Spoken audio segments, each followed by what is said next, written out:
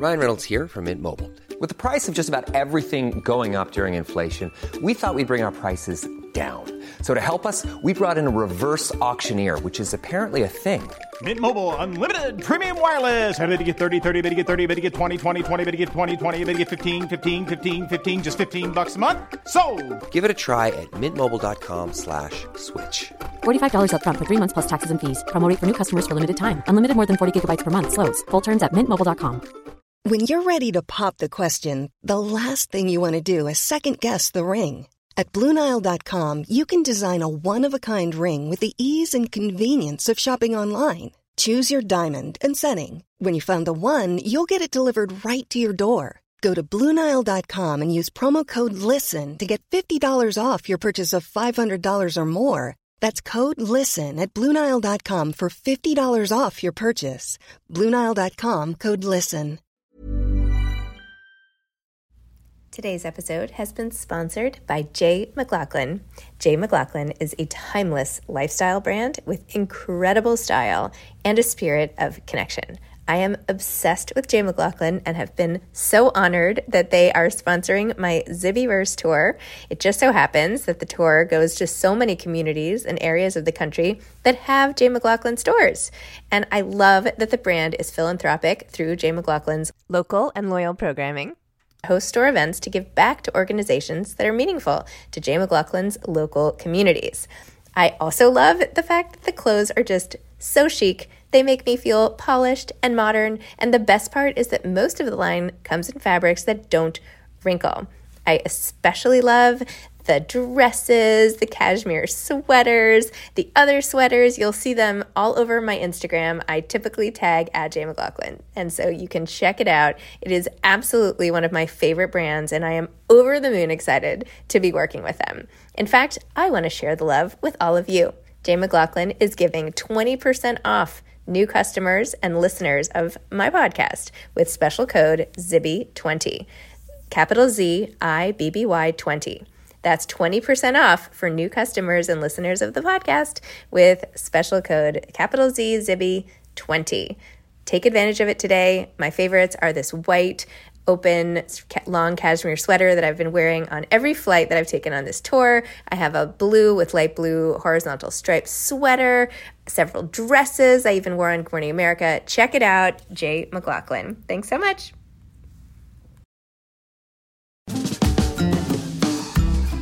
Hi, I'm Zibby Owens, the creator and host of the award-winning podcast that you're listening to right now. Thank you so much, called Moms Don't Have Time to Read Books. It is a daily podcast, 365 days a year, and each day we talk to an author about all of the things related to their career, their book, their life, and more in 30 minutes or less, because who has time? I am now an author myself, although I wasn't when I started this podcast, and you can get my new memoir, Bookends, a memoir of love, loss, and literature, wherever books are sold starting July 1st, and my children's book, Princess Charming. You can learn more about me at zibbyowens.com, but really you're here to learn more about the authors, and that is what we're going to do.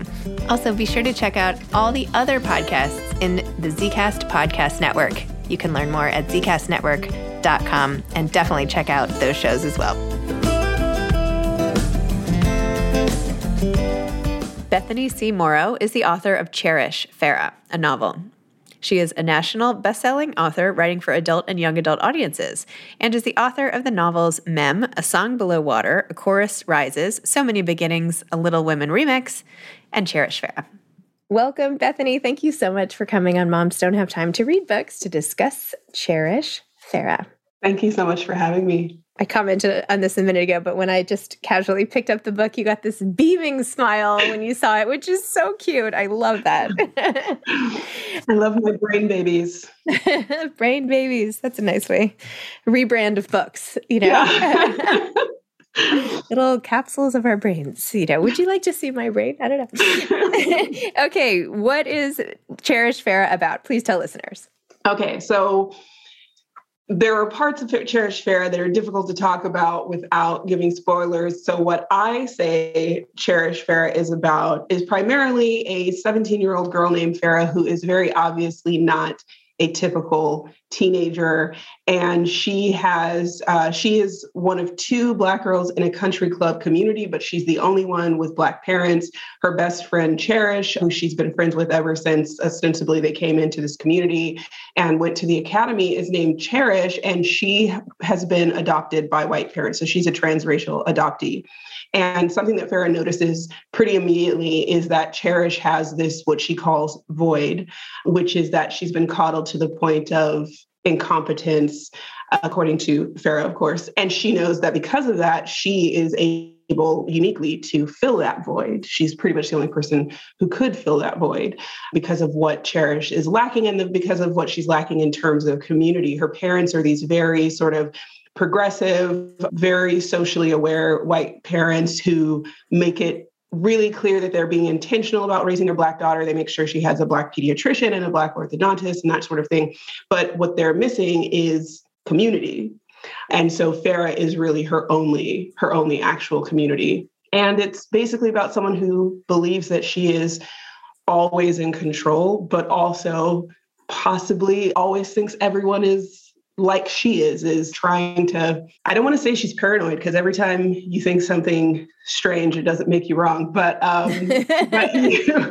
but she believes because she is always playing chess. She believes that everyone who is capable is also doing the same. And of course, there's a couple of people that she does not think are even capable of playing on her level. And that is why the whole story happens. I love that you said that about paranoia because things really happen. I feel the same way about anxiety. It's like, just, because I worry, I mean, the things really do happen. So that doesn't make it anxiety. Right. Don't diminish it. Right. Forward thinking, preparation, if you will. Exactly. So it's the same thing. I know you had this expression about, or this passage about how basically she's like a spoiled white girl, but she's not white, and how you can be a spoiled white girl inside, right? Even though on the exterior you are not. And of course, being spoiled in any race is not a good thing, right? But particularly not when you feel estranged from a community, as you said, which, by the way, I feel like is the secret to really everything, right? In any, if you have community, you can get through anything. Yeah, and there's also communities that you cannot join, and you can't even be let into. A couple of people can't give you entry into it. So obviously, when you're dealing with whiteness, we're dealing, particularly from an American perspective, we're not dealing with a heritage. We're not dealing with a culture. We're dealing with a conglomeration of power. And so the reason that the thing that Farrah knows that Cherish doesn't know is why it's a silly thing to say, because it's not possible. You're not.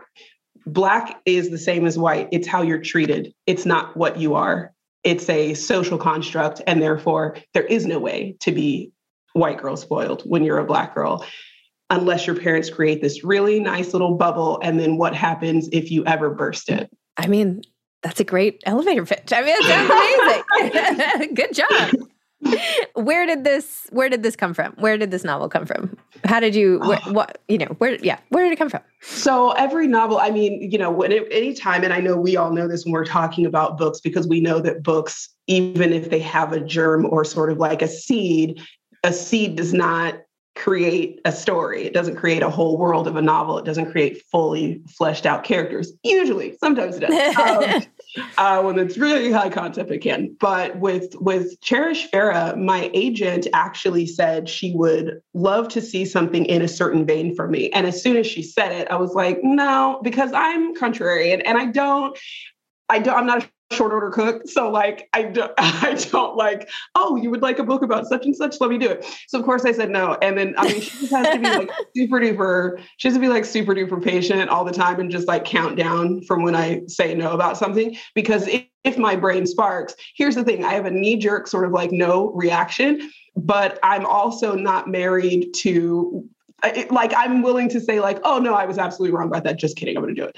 And I had a concept that has been fascinating me since I was a child, which is a book that actually is in this book.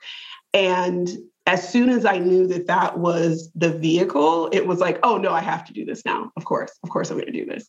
And that's because this is a social horror or a thriller, that's sort of the twist, but the rest of the story, you know, comes from Farah herself. And for me, when you have social horror sometimes, or the social horror that the majority of America is most familiar with, you tend to have almost a blank slate character of a main character, because you're potentially trying to balance all of the stereotypes and anti-Blackness that our entire society, you know, is seeped in. And so I can understand saying, okay, I'm going to make a blank slate character. There's no way you could dislike this person. They have clearly done nothing wrong. It should make it really easy to see the commentary and to see the incisive, like, you know, dialogue and stuff that we're having. But that's not liberation to me.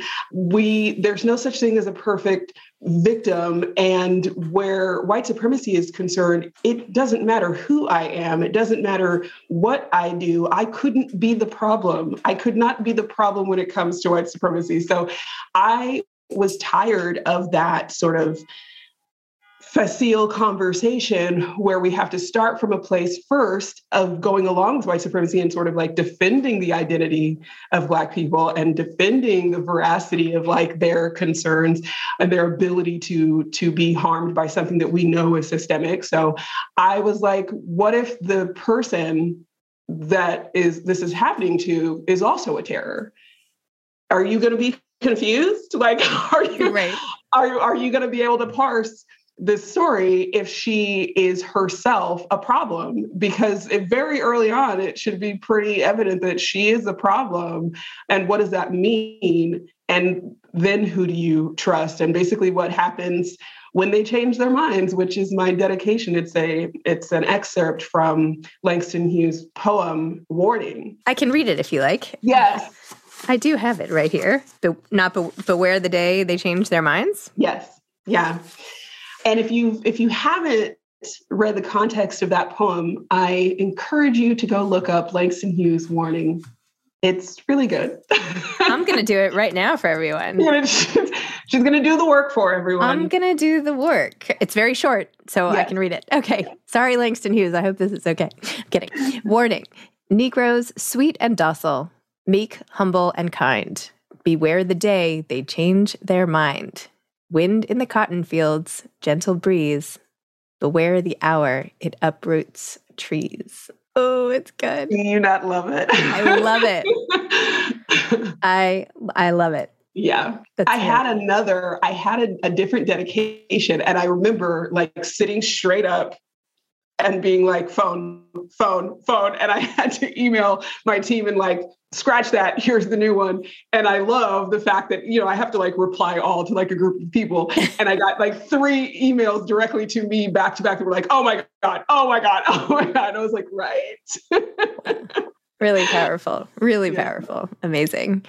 2 things. One, I've never heard the expression social horror as a genre. I don't know. Am I living under a rock? Is that the new term? I don't think so. I mean, I think that it's definitely a word or a phrase that has been in use. I don't know how in use it has been outside of the Black community, the Black artistic community and the Black readership community, honestly.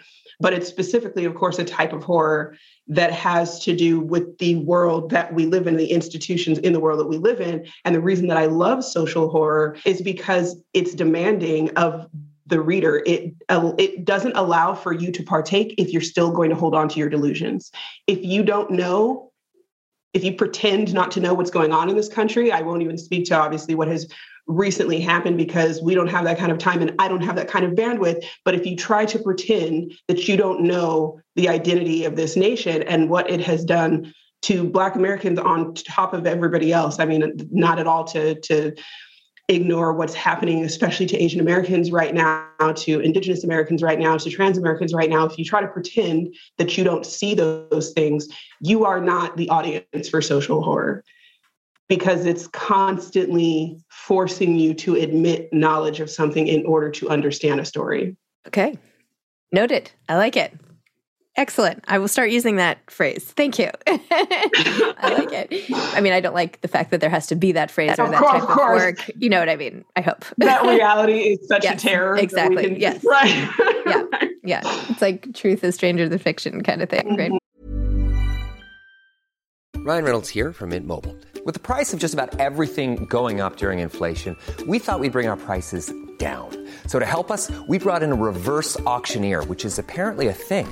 Mint Mobile Unlimited Premium Wireless. How to get 30, 30, bit to get 30, bit to get 20, 20, 20, bit to get 20, 20, bit to get 15, 15, 15, 15, just $15 a month? Sold! Give it a try at mintmobile.com/switch.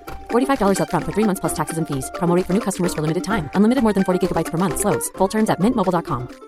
Hey, it's Paige DeSorbo from Giggly Squad. High quality fashion without the price tag. Say hello to Quince. I'm snagging high-end essentials like cozy cashmere sweaters, sleek leather jackets, fine jewelry, and so much more. With Quince being 50 to 80% less than similar brands.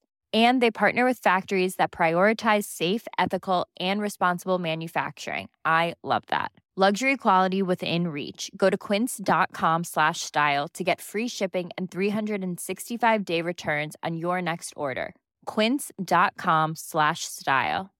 Imagine the softest sheets you've ever felt. Now imagine them getting even softer over time. That's what you'll feel with Boll & Branch's organic cotton sheets. In a recent customer survey, 96% replied that Boll & Branch sheets get softer with every wash. Start getting your best night's sleep in these sheets that get softer and softer for years to come. Try their sheets with a 30-night guarantee. Plus, get 15% off your first order at bollandbranch.com. Code BUTTERY. Exclusions apply. See site for details. Also, you briefly said you were a huge contrarian. What do you mean? Give me some examples, please. I want some juicy ones. Yeah, I feel like, so I this book was chosen for Bellatrist and Book Club's April selection. And I remember saying it at some point in our conversation, which of course they used in some of the footage. And it's, you know, I'm being sort of a little bit of a joke, of course, because I don't think of myself as contrarian. I just, as this former student of sociology, I am not a direct result of my sociological training. And therefore, I'm not going to just go along with something or agree to something or even have a simple on the surface conversation if something is said that clearly is problematic or something like that, right? So I am more so, you know, everyone wants to call themselves independent thinkers, and those words have like ceased to mean anything at this point because it really usually just means I'm seeking out evidence to confirm my pre-existing bias. But for me, a contrarian in this sort of society, particularly a society like the United States, which is founded on so much trauma and so much hostility and so much anger and so much, you know, just evil, a contrarian could really mean anything in that context. For me, it means I am going to love at a capacity that doesn't match the society that raised me. I'm going to identify, be able to love and have compassion and empathy for individual people despite, you know, I'm not going to be forced into certain types of dynamics. I'm also not going to deny what I see. I'm not going to suddenly act like things like racist or something are debates, and somebody can just say that they're not something that they clearly are invested in. But I personally, you know, if you look at my family, if you look at my former spouse, who I was running back to this because he called me this morning and he was having car trouble. So I had to dash out and get him my car and then have him drop me back off here. And it shouldn't matter. And I shouldn't have to talk about it. But, you know, since we have laws since we're going down a road where people are very clearly trying to undo things like the Loving case, like women's rights and that sort of thing. And it very obviously has to do with these sort of white supremacist fantasies, which always have to do with the subjugation of Blackness. It could eventually be a problem that my son is biracial, that my former husband is white American. And a lot of people will try to tell you what you have to believe and how you have to feel about everyone if you identify something. And I say, of course, that I'm talking about an institution. I'm talking about an institution of power that has to be dismantled. Anybody who wants to dismantle it can. Anyone who wants to be involved in ending this can end it. And I'm not going to apologize for that. I'm never going to apologize for my family. I'm never going to apologize for how I feel. And they're only my family, of course, because they come alongside and know all the things that I know and understand and appreciate reality for what it is and are supportive of all of my work and our family. Family is family. And a contrarian in this country, honestly, could be anything. It could be somebody as benign as someone who loves someone they're not supposed to. Okay. That's a juicy example of something. There we go. I love it. Forcibly on my mind. Yes, I bet. Yeah. I mean, it's not fair. I feel everyone needs to leave family out of everything. It's my 2 cents on it, but I'm just going to throw that out there. You would think. You would think. Tell me about writing this novel. How long, tell me when, and did it just fly out of you after you hit on this idea that this is the way you wanted to tell the story? How long, do you have give me the whole writing spiel. Oh gosh. I mean, I can't give you the whole writing thing because it's totally different. I'm writing something right now that I am fully, I want to say pantsing, but my friend Danielle Clayton says, what is it? Headlights plotting. So literally I plot a scene and then I write that scene. I can't I can't plot out a book because at that point, why didn't I just write it? What are we doing? Why are we wasting time here? Which is funny because I did end up at a certain point with Cherish Farah, I ended up writing an entire synopsis because we sold it as a partial. So I did write out exactly what was going to happen for the whole second half of the book before I ever wrote it. And then I had to go away from it because I was actually writing So Many Beginnings, which came out the September before Cherish Farah. And I know that I had to have written it. The first chunk of Cherish Farah was written in 2020, right after or around the time that A Song Below Water was coming out, my young adult contemporary fantasy. And because of who Farah is, and because Farah really is the story, and particularly the story that carries you to the real story, the story that you know before you get to the story. It was really interesting writing her. I will say she was simultaneously the easiest person I've ever written, and also the most difficult because I kept being like, what is she doing? Why are you doing this? Why are you doing this? It was like she kept making things more complicated than they needed to be. Because she kept she'd work a situation out in 3 different directions. And it's like, they literally said, good morning, please try to come down, have some chill.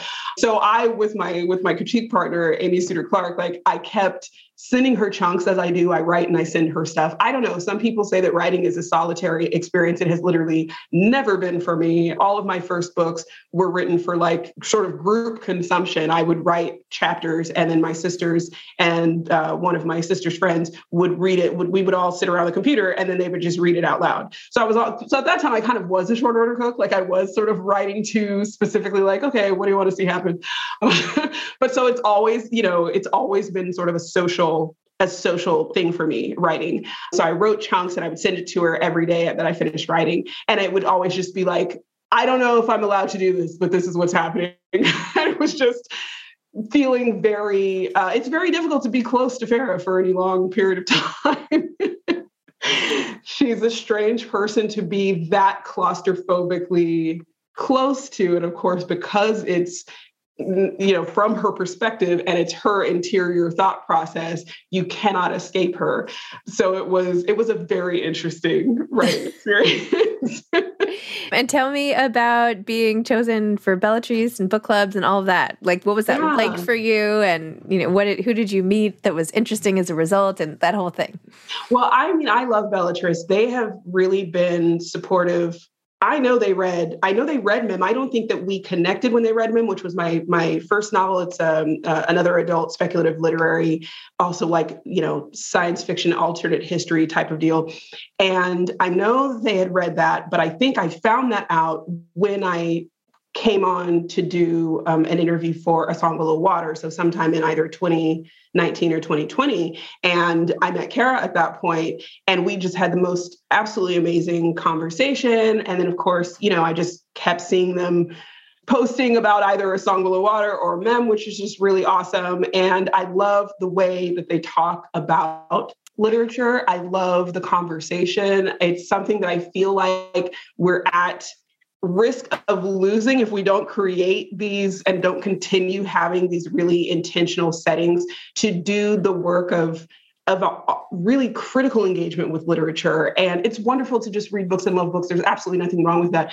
But for me as an author, speaking to somebody who can speak about all of the different layers of the novel and can also sort of extrapolate their own thoughts and can go off on tangents and can, that to me is why I do interviews and podcasts and that sort of thing. I love having those types of conversations, and the types of reviews that I love have to have some critique. Like, you don't have to make something up, but it's just, for me, seeing someone engage with the work that I labored over, for me, is always going to have a very different feeling than someone who just gushes, which I love that. I love if someone enjoyed and can't think of anything.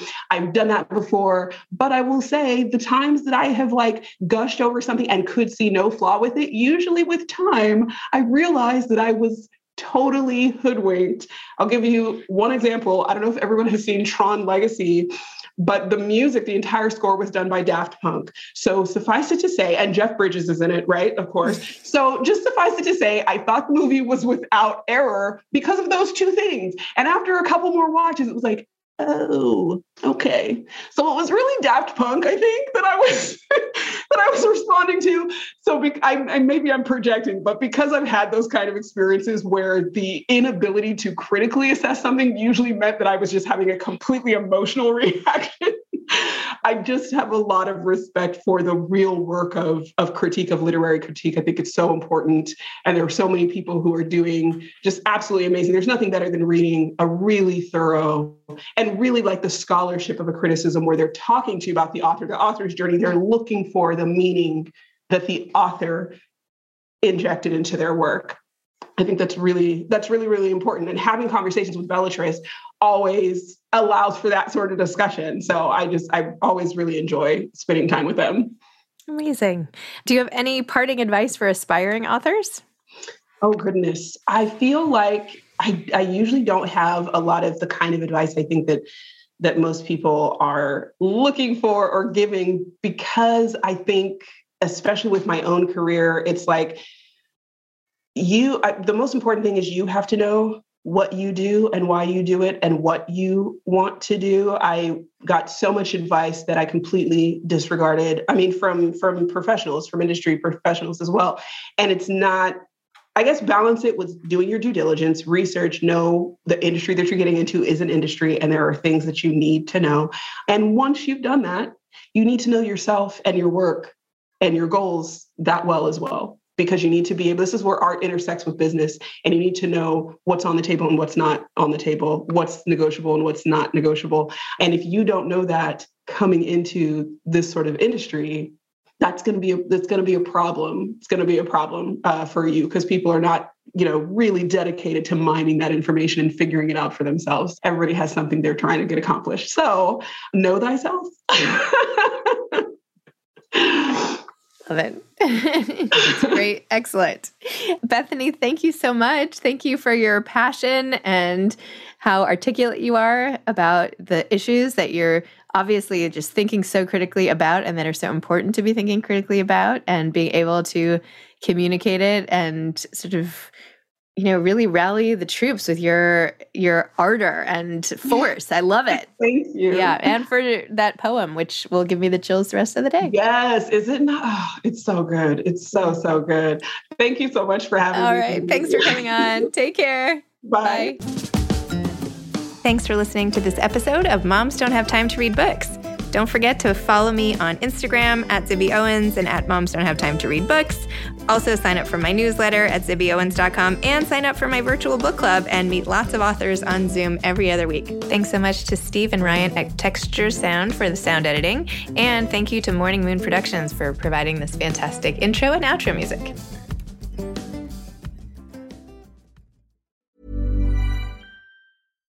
Mom deserves better than a drugstore card. This Mother's Day, surprise her with a truly special personalized card from Moonpig.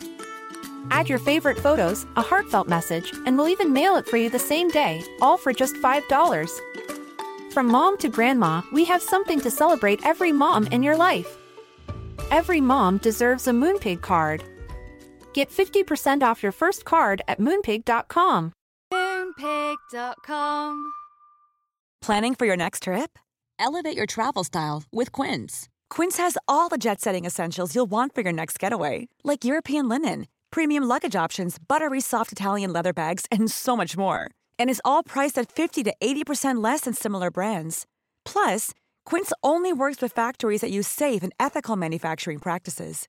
Pack your bags with high-quality essentials you'll be wearing for vacations to come with Quince. Go to quince.com/pack for free shipping and 365-day returns. Hi, I'm Daniel, founder of Pretty Litter. Did you know cats tend to hide symptoms of sickness and pain? I learned this the hard way after losing my cat, Gingy. So I created Pretty Litter, a health monitoring litter that helps detect early signs of illness by changing colors, saving you money and potentially your cat's life. Pretty Litter is veterinarian developed, and it's the easiest way to keep tabs on your fur baby's health right at home. Go to prettylitter.com and use code ACAST for 20% off your first order and a free cat toy. Terms and conditions apply. See site for details.